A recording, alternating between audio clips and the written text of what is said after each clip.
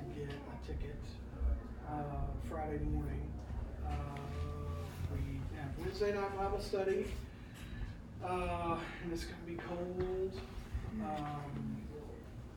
Tuesday night still TBD, I think, or it's just, we'll figure it out, I guess. Come on Wednesday.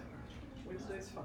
Same needs in the clothes closet. Oh, yeah, well, yeah, if anyone has a surplus of, especially men's pants between 28 and 34, we can use them, even if it's just one pair. We fly through them, and I think this last Friday we gave out, I don't know, 40 pair, and we've gotten a lot in, we've got a lot coming, but it's always a need, especially in the wintertime, that never stops. Am I missing anything? Alex is in there, so he can't tell me.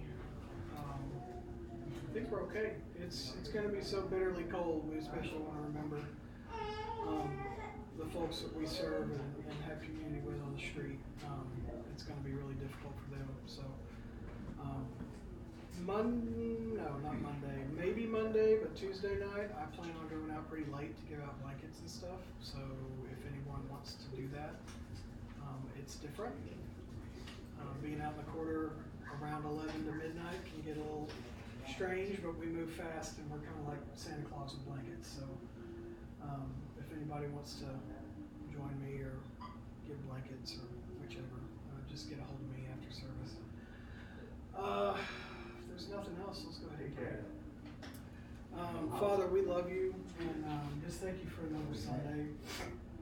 Thank you that the sun's out this morning and it's warming up outside.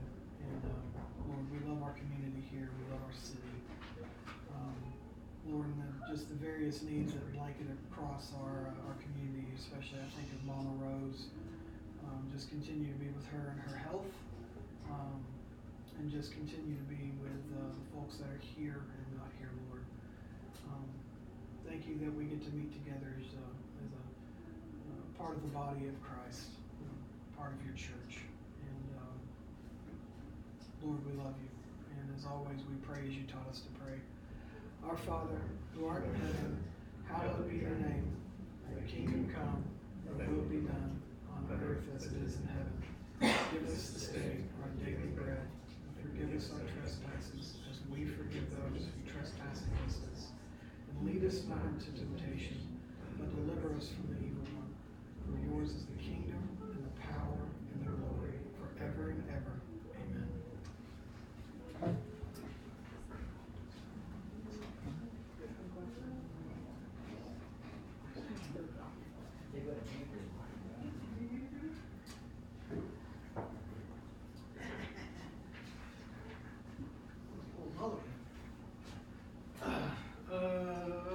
You got the first slide, Lewis? I hand did the slides, so maybe they're right today. I'll be reading from Psalm 139, 1 through 6, 13. O Lord, you have searched me and know me. You know when I sit down and when I rise up. You discern my thoughts from far away.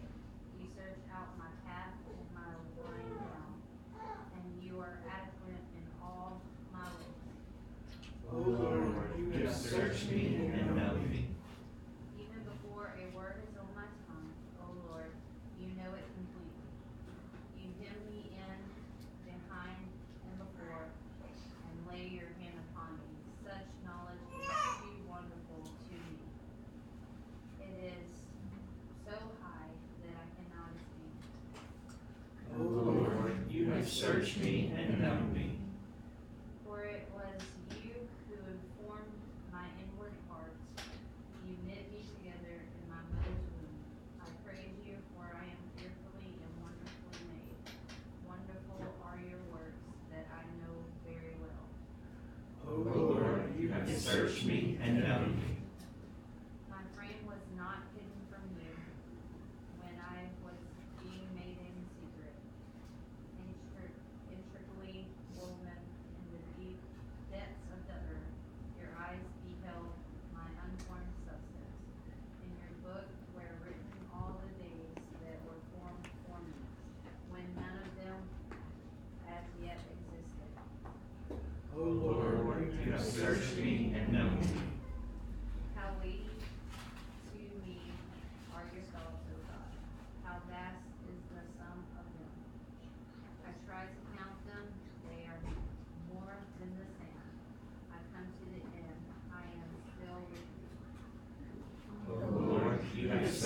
me and know me. Good morning, church. Good morning. I'll be reading from the first book of Samuel, chapter 3, verses 1 through 10. Now the boy Samuel was ministering to the Lord unto Eli. The word of the Lord was rare in those days. Visions were not widespread. At that time Eli, his eyesight had begun to grow dim, so that he could not see, was lying down in his room. The lamp of God had not gone out yet. Samuel was lying down in the temple of the Lord when the ark of God was. Then the Lord called, Samuel, Samuel. And he said, Here I am. I ran to Eli and said, Here I am. And he called. And he said, I did not call. Lie down again. So he went and lie down. The Lord called again, Samuel. Samuel got up and went to Eli and said, Here I am. And he called. And he said, I did not call, my son. Lie down again. Now Samuel did not yet know the Lord, and the word of the Lord had not been revealed to him. The Lord called Samuel again a third time. He got up and went to Eli and said, Here I am. And he called me. And Eli perceived that the Lord was calling the boy. Therefore Eli said to Samuel, Go lie down. When he calls you, you shall say, Speak, Lord, for your servant is listening. Samuel went and lay down in his place. And the Lord came and stood there, calling as before, Samuel, Samuel. And Samuel said, Speak, for your servant is listening. Amen.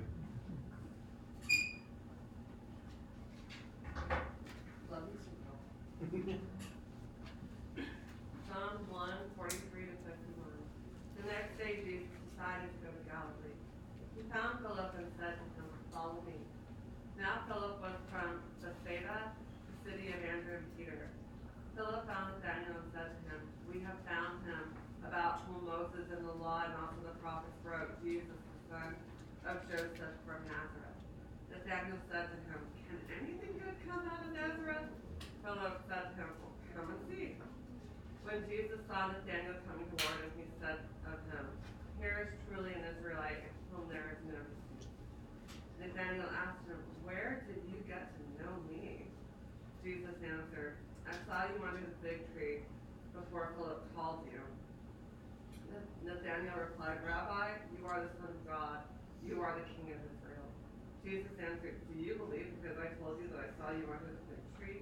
You'll see greater things than these. And he said to him, Very truly I tell you, you will see heaven open and the angels of God ascending and descending upon the Son of Man. Please pray with us. Knowing And seeking God, you summon us to walk with you, to belong to you, to be transformed by you. Not because you don't know the darkest parts of us, but because you know us better than we know ourselves, and still love us. what you have Made wonderfully, you have treated us gracefully, using and abusing ourselves and one another, blind to the beauty for which we were created, unable to recognize your voice or the touch of your hand on our lives. Forgive us, O Lord. Call to us again. Speak, O Lord, for your servant is listening. Brothers and sisters, believe and have hope. We have found about whom Moses in the law and also the prophets wrote, Jesus, son of Joseph from Nazareth.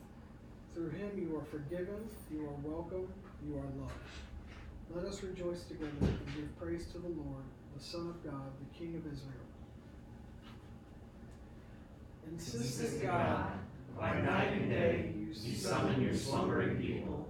So stir us with your voice and enlighten our lives with your grace, so that we give ourselves fully to Christ's call to mission and ministry.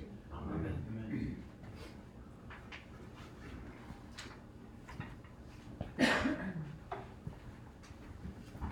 Good morning, church.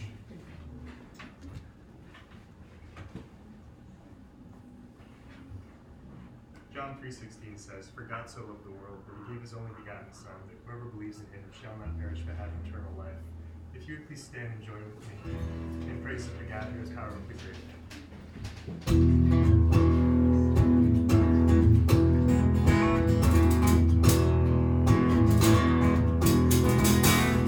All you weary, come all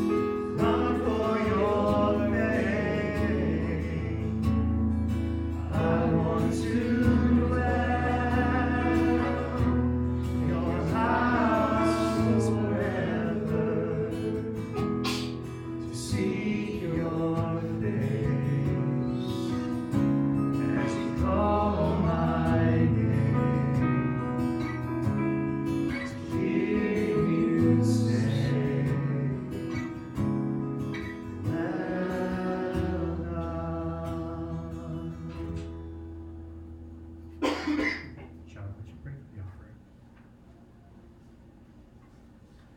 Father God, we do seek your face this morning. Thank you for your mercy and grace allowing us to gather together and worship. Love each other, Lord, as we know you and love you with everything that we have. Father, thank you for all that you've given us. Everything that we have comes from you. And Father, as we give back into this work of the church in this community, Father, multiply it for your kingdom good, that others would respond in faith to your call. We ask in Jesus' name. Amen.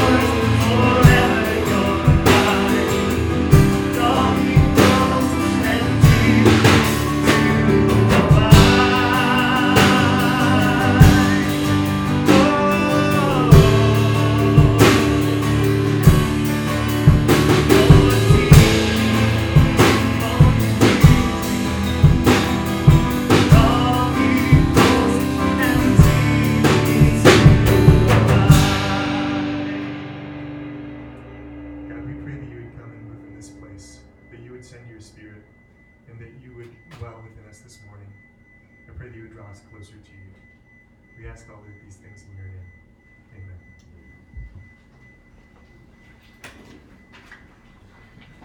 Amen. I'm also praying that beeping noise stops. It's part of my prayer this morning. Good morning, everyone. Please go with me, if you will, to 1 Corinthians. Look at 1 Corinthians, and we're going to be in chapter 14 this morning. If you want to use one of our Bibles, you can just raise your hand, and someone will bring one to you. Thanks, Marlene. And actually, if you will read that, you are welcome to keep that. We're continuing a series this morning I'm simply calling Gifted, talking about spiritual gifts within the body of the church. Gifts are one of the major ways people love each other. Just in general, in life. I told this story, but they were gone, so I wanted to tell it again. Adam Ship was largely the inspiration for this series. Meg and Elmo were sick, and I did the only thing that I really know to do to minister to people who are sick in our congregation, which is to pray for them and then to bring them food.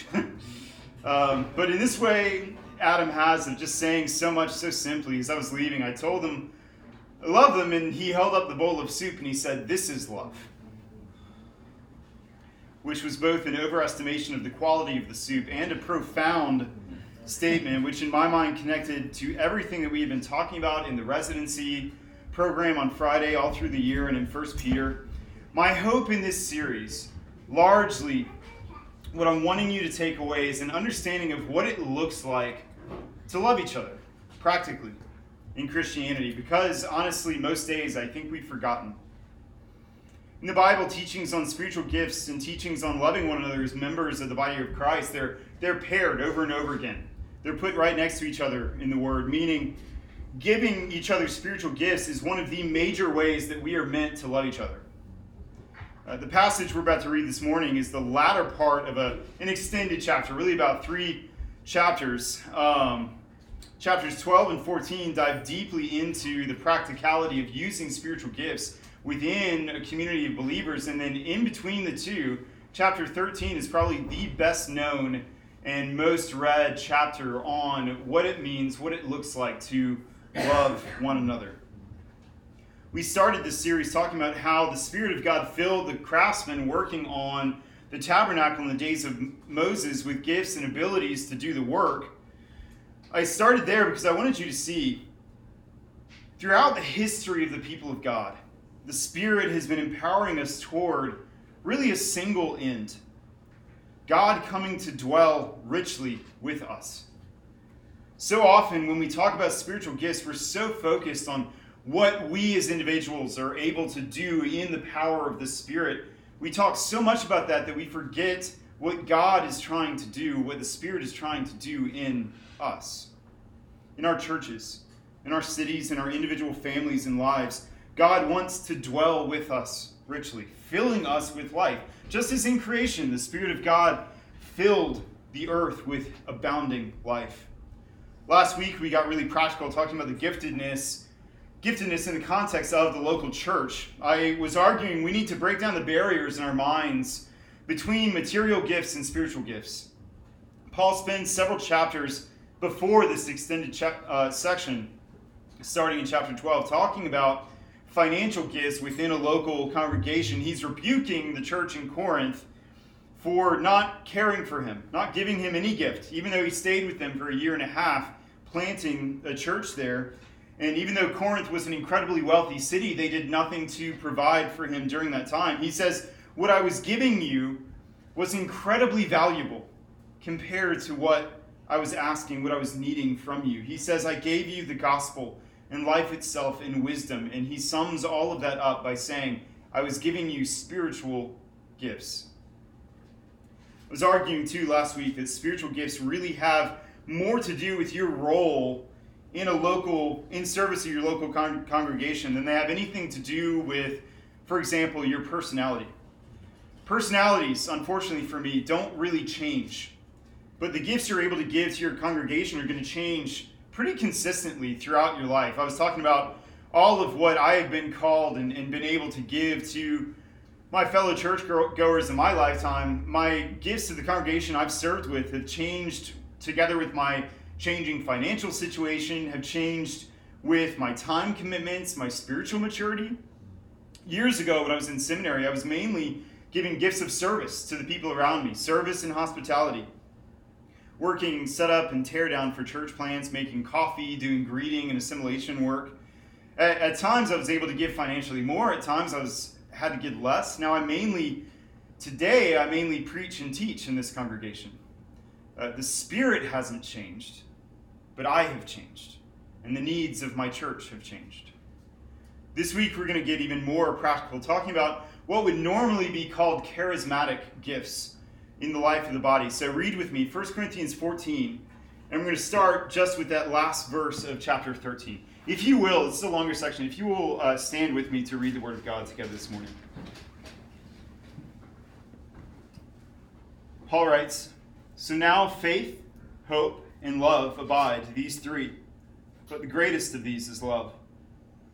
Pursue love and earnestly desire the spiritual gifts, especially that you may prophesy. For one who speaks in a tongue speaks not to men, but to God. For no one understands him, but he utters mysteries in the Spirit. On the other hand, the one who prophesies speaks to people for their upbuilding and encouragement and consolation. The one who speaks in a tongue builds himself up, but the one who prophesies builds up the church. Now, I want you all to speak in tongues, but even more to prophesy. The one who prophesies is greater than the one who speaks in tongues, unless someone interprets, so that the church may be built up.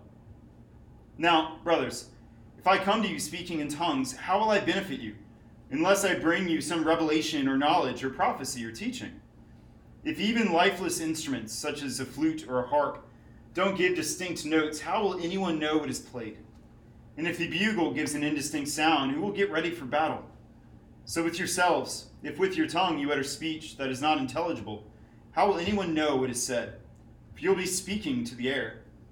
There are doubtless many different languages in the world, and none is without meaning.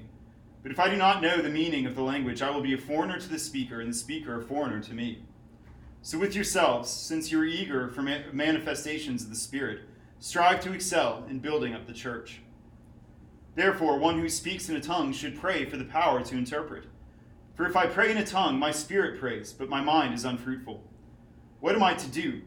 I'll pray with my spirit, but I pray with my mind also. I'll sing praise with my spirit, but I'll sing with my mind also. Otherwise, if you give thanks with your spirit, how can anyone in the position of an outsider say amen to your thanksgiving, when he does not know what you're saying? For you may be giving thanks well enough, but the other person is not being built up. I thank God that I speak in tongues more than any of you. Nevertheless, in church I would rather speak 5 words with my mind in order to instruct others than 10,000 words in a tongue. Brothers, don't be children in your thinking. Be infants in evil, but in your thinking be mature. In the law it is written, by people of strange tongues and by the lips of foreigners will I speak to this people. And even then they will not listen to me, says the Lord. Thus tongues are a sign not for believers, but for unbelievers, while prophecy is a sign not for unbelievers, but for believers. If therefore the whole church comes together and all speak in tongues, and outsiders or unbelievers enter, will they not say that you're out of your minds? But if all prophecy and an unbeliever, if all prophesy and an unbeliever or outsider enters, he's convicted by all. He's called to account by all. The secrets of his heart are disclosed, and so, falling on his face, he'll worship God and declare that God is really among you. This is the word of the Lord. Thanks be to God. Pray with me briefly. Father God, I pray as I always do, Lord, just that no matter what comes out of my mouth this morning, Lord, that what you would minister to people's hearts and minds is your truth and your word today. God, because we know your truth will set us free, and we desperately long to be free. We pray this in Jesus' name, so we know you hear us. Amen. Whenever a means becomes an end in itself, whenever your values become disordered, your life and faith become disordered too. Or to quote Keller, idolatry means turning a good thing into an ultimate thing. This passage we just read is probably enough controversy for one day and one sermon, and we're going to talk about charismatic gifts all through this sermon, so just going to stick with the controversial topic. But I am going to make the very questionable decision to say just one more controversial thing that's otherwise totally unrelated to get us started. I'm just going to say it. I love Settlers of Catan. Robin, I love it. I like it. What is it? Yeah, so it's a really nerdy board game. It's one of those board games that almost takes more time to explain the rules than it does to actually play the game with someone, you know? Like New Orleans itself, people tend either to love it or to hate it. I love it. I've been teaching my son how to play. He's 8 years old. The other day I was going kind of easy on him, giving good advice, you know, kind of playing against myself, and he started to smack talk me. Which, as, you know, a fully grown, mature adult, obviously my reaction was just to, like, crush him in the game. You know, like Ender's Game style. Not just win that game, but, like, demoralize him and win all the others to come, right? Weirdly, he has not wanted to play with me recently. It's easy for me sometimes to focus so fully on winning that I forget the point of playing with him is to spend that time with him. To show him with my time that I love him and I'm glad I'm his dad. The game is a means to an end. It is not an end in itself. Do you ever forget that? What you value in life is incredibly important. In subtle ways, what your values begin to affect all of the rest of what you do in life. Another thing I love besides nerdy board games is this church. I love this church maybe even more than I love Settlers of Catan. And as I continue to grow in my faith, I've fallen more and more in love with the church universal. I love gathering together to worship God on Sundays. I learned this genuinely about myself. If I ever had cause to doubt, I learned this about myself in those very difficult months last year when my wife and I were in the hospital for months, and over again, I was out at work. No one was expecting me here, but I wanted to be here. Not to preach, not to worship, not to even do anything. I loved the church, and I love gathering together. I know many of you feel the same, which is why it's so important for us to remember much of what we're doing in these worship services, much of what we're doing in these gatherings, the songs, the readings, the sermons, they're a means to an end. They are not the ends in themselves. I'm going to set communion aside for the purpose of this conversation. That may be a little more of an end in itself. But according to this passage from chapter 12 all the way through chapter 14, the purpose, the end of the vast majority of what we do in gathering together to worship the Lord is to love one another well. To worship and enjoy God. And especially in what we just read, over and over again, Paul says, we are here to build each other up. If you lose sight of building each other up in worship gatherings, you've mistaken the means for the end. Making good things ultimate things, and whenever your values become disordered, your life and your faith become disordered too. What you value in life orders your life, and what you value in church orders your church. So let's talk about prophecy and speaking in tongues. Because both of these are gifts that, according to the passage the chapter in this extended passage we read last week, chapter 12, Paul says to eagerly desire both gifts. I'll admit to you, I do not speak in tongues. Not in the sense most people mean. That gift has never been given to me. And I have had people leave churches I've pastored and question both my authority as a teacher and my salvation because I have not spoken in tongues. We talked about controversy. That's the kind of thing I mean. I don't speak in tongues, but I greatly respect and am deeply grateful for many people who do. I think in church life that makes me a bit of an oddity. We should probably define some terms. The word tongues here is the same word used for languages. Like some people still call a foreign language a foreign tongue, right? In our culture today, people broadly consider tongues, though, to be a heavenly language that you're able to learn, or that can be given to you in order to connect with God in your spirit. You may have also heard the word glossolalia. That's the same thing. That's an anglicization of the word that's used here in the passage. I do believe in that expression of worship, but I also believe that expression has a place in the service which is clearly expressed in this passage that we just read and often ignored to the detriment of the church. I want you to notice in chapter 13, Paul suggests two types of tongues. He talks in verse 1 of chapter 13 about the tongues of men and angels. We see both forms of the gifts of tongues biblically, both amazing, and I praise God for them. One, we see at Pentecost, we see apostles speaking in a single language that multiple people from multiple nations who speak multiple languages are all able to understand all at once. I would call that a spiritual language, or speaking in heavenly or angelic tongues. What an incredible gift. I've met modern missionaries too who have had similar experiences. One was a journeyman in India, and she came upon a people group that no one had no real exposure to the outside world, and no one spoke their language. And they were communicating with just basic gestures and things like that to try to have some sort of conversation. And then this friend of mine felt a calling to share the gospel, and she did. And not only all of a sudden did that entire village that was gathered understand the words that she was speaking, but also her companions who were with her understood her until she was finished speaking, and people believed in God that day. That is a powerful gift, one that we ought to be eager to desire.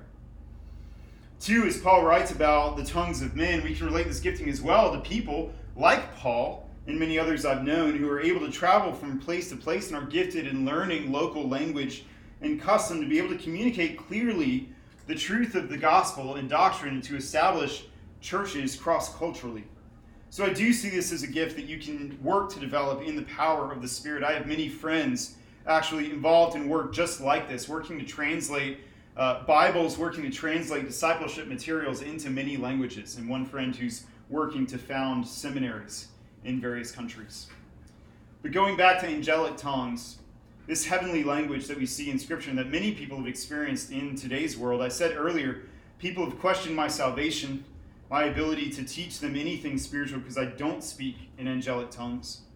There is a belief in some expressions of the church that everyone who has the Spirit of God will exhibit the indwelling of the Spirit by speaking in tongues.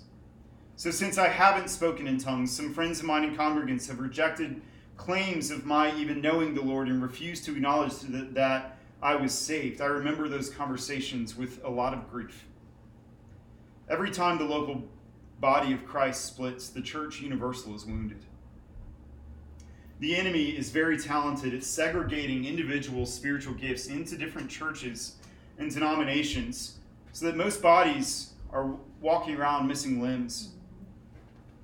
I will say the part of this passage we read last week teaches directly against the idea that everyone in the church, everyone who's saved, is going to speak in tongues. We're going to get a little academic for just a little while, okay? Just like 2 minutes, and then we'll recover. In English, it's harder to notice, but chapter 12, verse 30, it's a series of rhetorical questions. In English, the answer to rhetorical questions are assumed, but in the original language of the Bible, it doesn't translate, but there is an actual answer written into the text. So when he says, do all speak in tongues, what's actually written is not all speak in tongues, even though it's phrased as a question. He's saying, no, many Christians don't speak in tongues. And look at the one right before it, the same linguistic construction, do all possess gifts of healing? He answers that question too in the text. He says, no, many Christians don't. And also in that passage, he says, even though the gifts of God are varied, we should eagerly desire things like tongues and healing. Yet we should also give honor to every person giving gifts of any kind to the congregation, because we need each other. Chapter 14 mainly speaks to the purpose and use of tongues and prophecy. And this is where I want everyone to kind of lean in. This is where we've mistaken the means for an end. Paul writes very clearly in chapter 14, verse 5, the purpose of what we do when we gather in worship together is to build each other up. And he says in chapter 14, speaking in tongues doesn't do that. Unless there's an interpreter, he says, not unless people have some way of understanding you. You know where I've seen this done beautifully?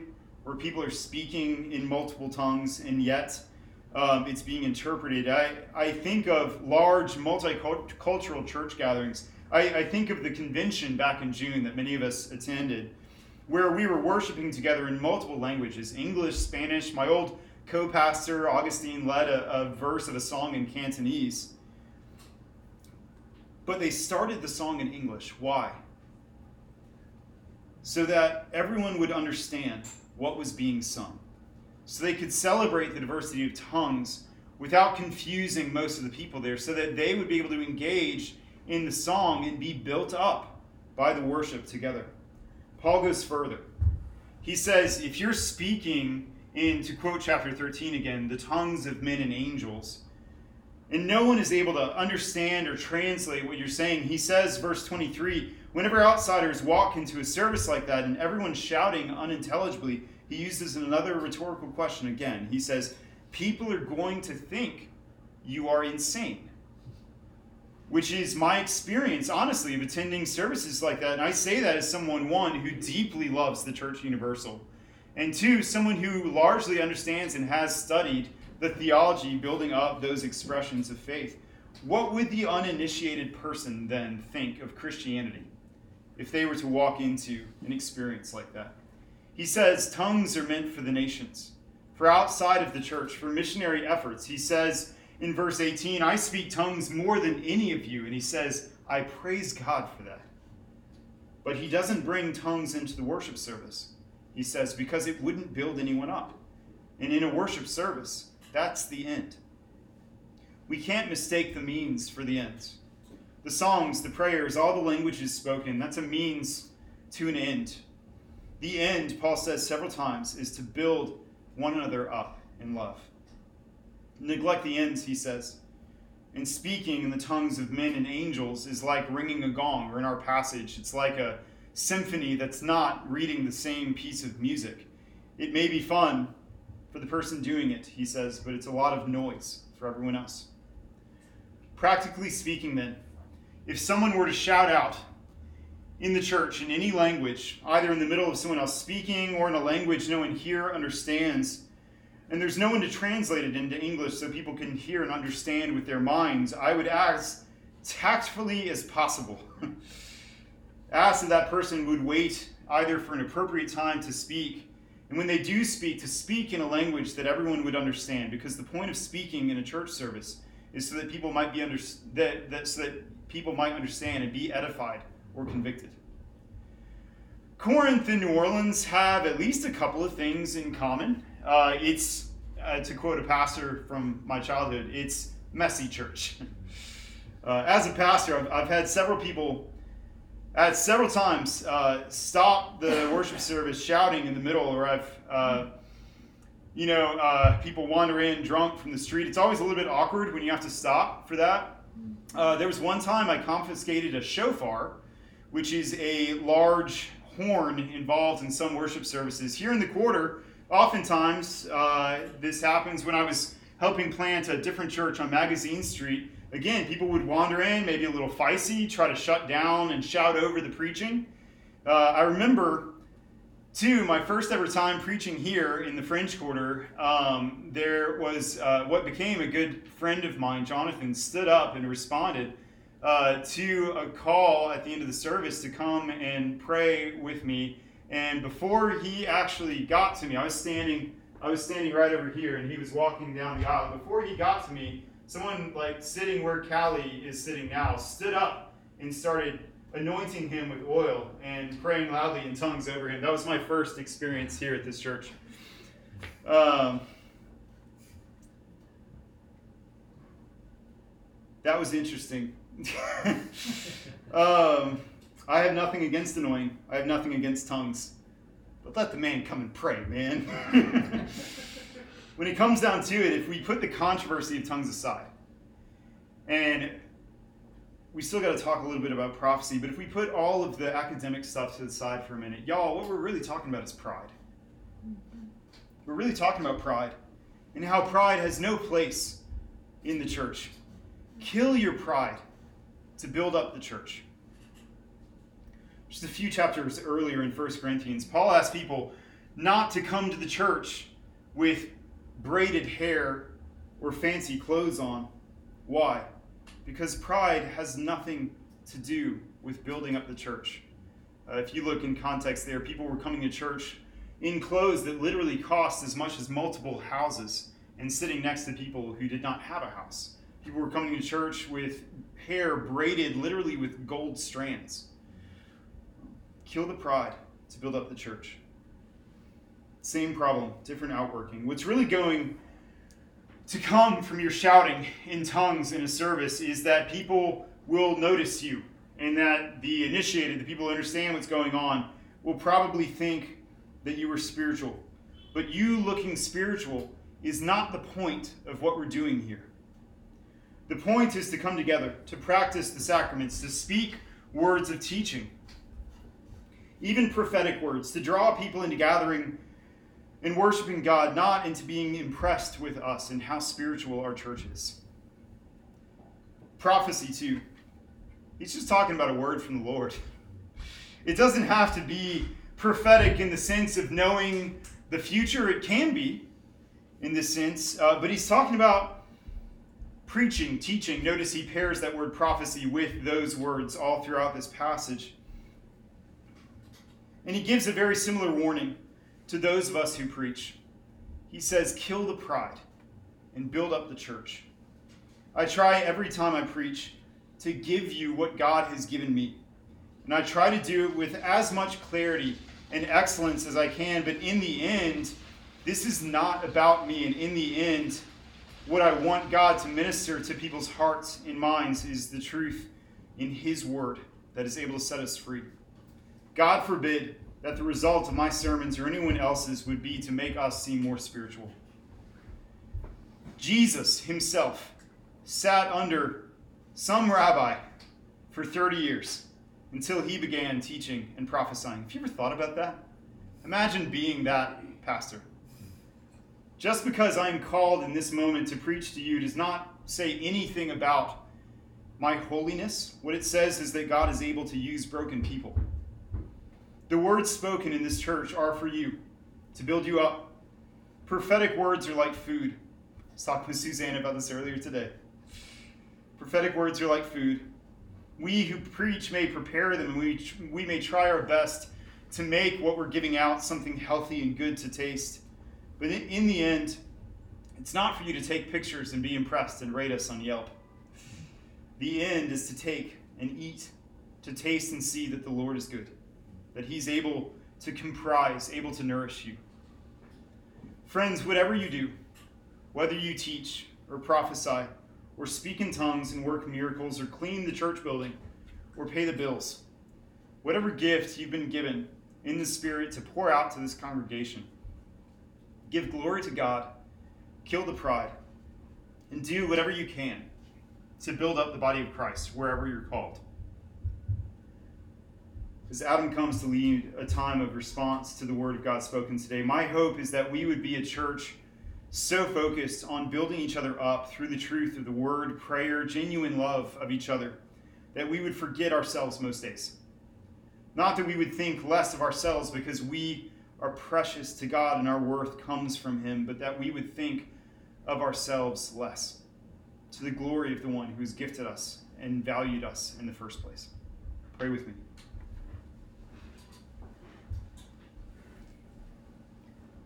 Father God, we long desperately for your movement. Lord, in our church, in our city, in our world. God, that's all I want to see, is your work being done. God, all I really want to do is just to take part in whatever it is that you're doing, Father. And to enjoy you and dwell with you. God, we are so far from the people we are meant to be. Lord, please make us holy. God, please make our church community a place where you are able to dwell in gladness, God, and not in judgment. God, every day, sanctify us. Lord, I do eagerly long for our church to be operating in the power of your Spirit. God, and so we pray for each and every spiritual gift that you give to be a part of our local body, Lord, so that we can be whole, God, for those of us who are serving in places of less honor, may we lift them up.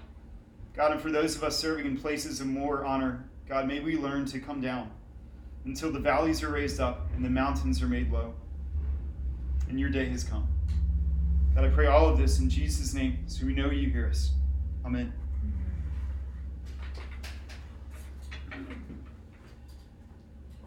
We're going to take communion together. So when you're invited, you can come when you're ready, take a piece of bread, take a cup, and eat and drink when you're ready. This is 1 Corinthians 11. The Lord Jesus, on the night when he was betrayed, took a loaf of bread, and when he had given thanks, blessed are you, O Lord our God, King of the universe, who brings forth bread from the earth. He broke it and said, "This is my body that is for you. Do this in remembrance of me." In the same way, he took the cup also,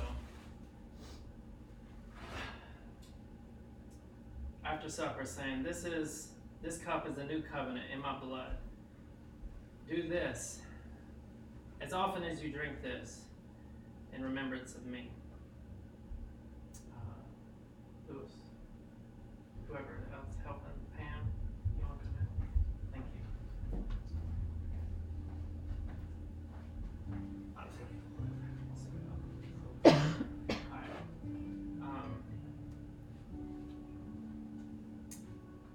Yeah, come to the Lord's table. We're all are welcome.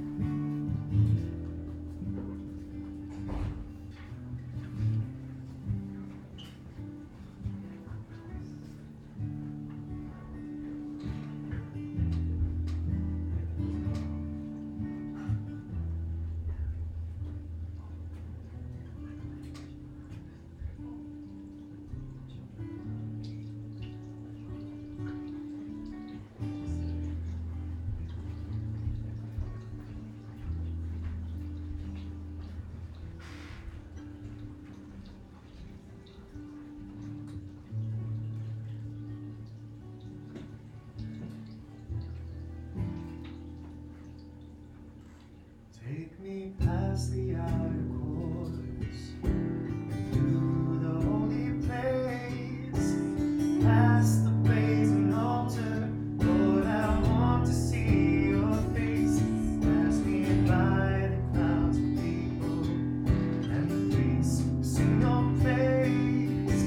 I hunger and thirst for your righteousness, but it's only found in one place. Take me into the holy of holies.